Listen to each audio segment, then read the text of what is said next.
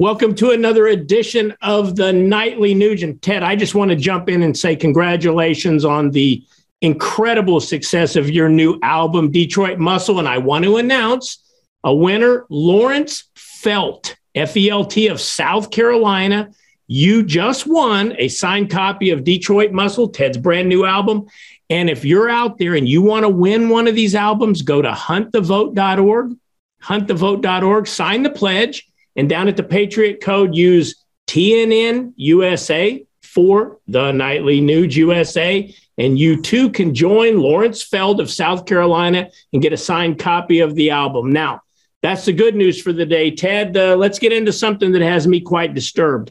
I was reading something recently that the Biden administration tried to tack an amendment to something that is going to be voted on by the World Health Organization, the WHO, that would surrender America's sovereignty to the WHO at their whim when they believe we needed to lock down like what's going on in China.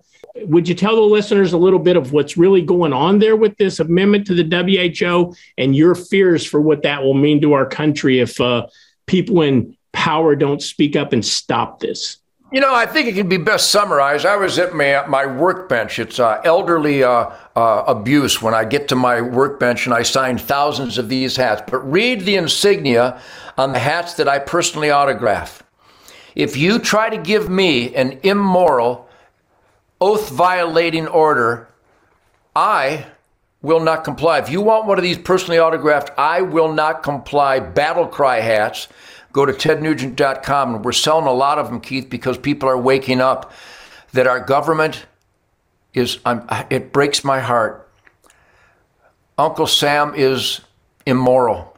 He's violating the oath to the Constitution. Now, the real Uncle Sam is working hard, playing hard America, but right now, the toxic tail is wagging the otherwise healthy dog. We, the people, will not obey immoral decrees and constitutionally violating mandates.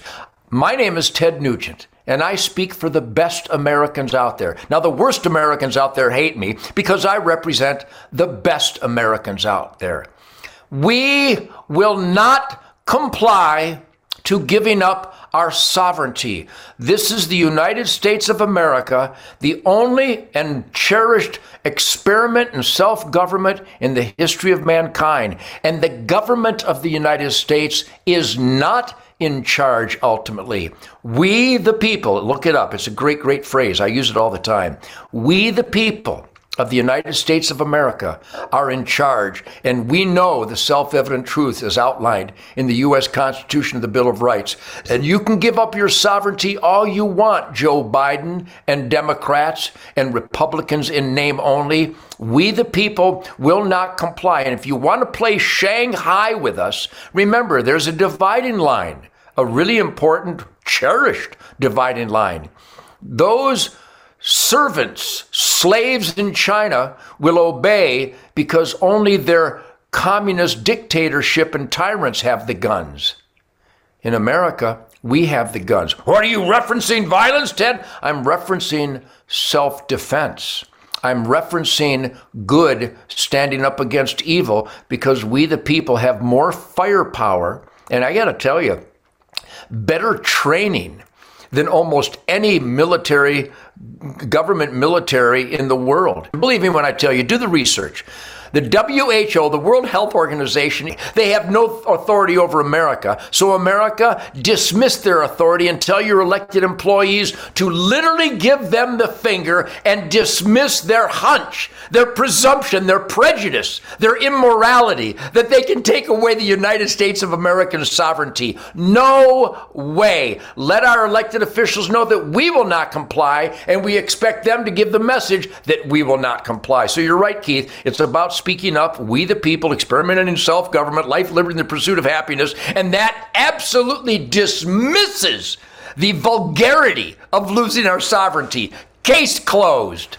You know what? I don't know what the rest of America's doing watching the Amber Heard Johnny Depp trial, as in depth as they are, Ted. If it was me, I would stop watching that, although you did use the word poo-poo here in your answer, when in that trial they actually poo-poo in the bed. But be that as it may, I think people should be watching the Nightly Nuge. Far more entertaining than someone actually poo-pooing in their bed. Hey, Ted, don't forget Friday. You promised our listeners that you're going to tell us what went on at the Donald Trump rally in Texas. You promise?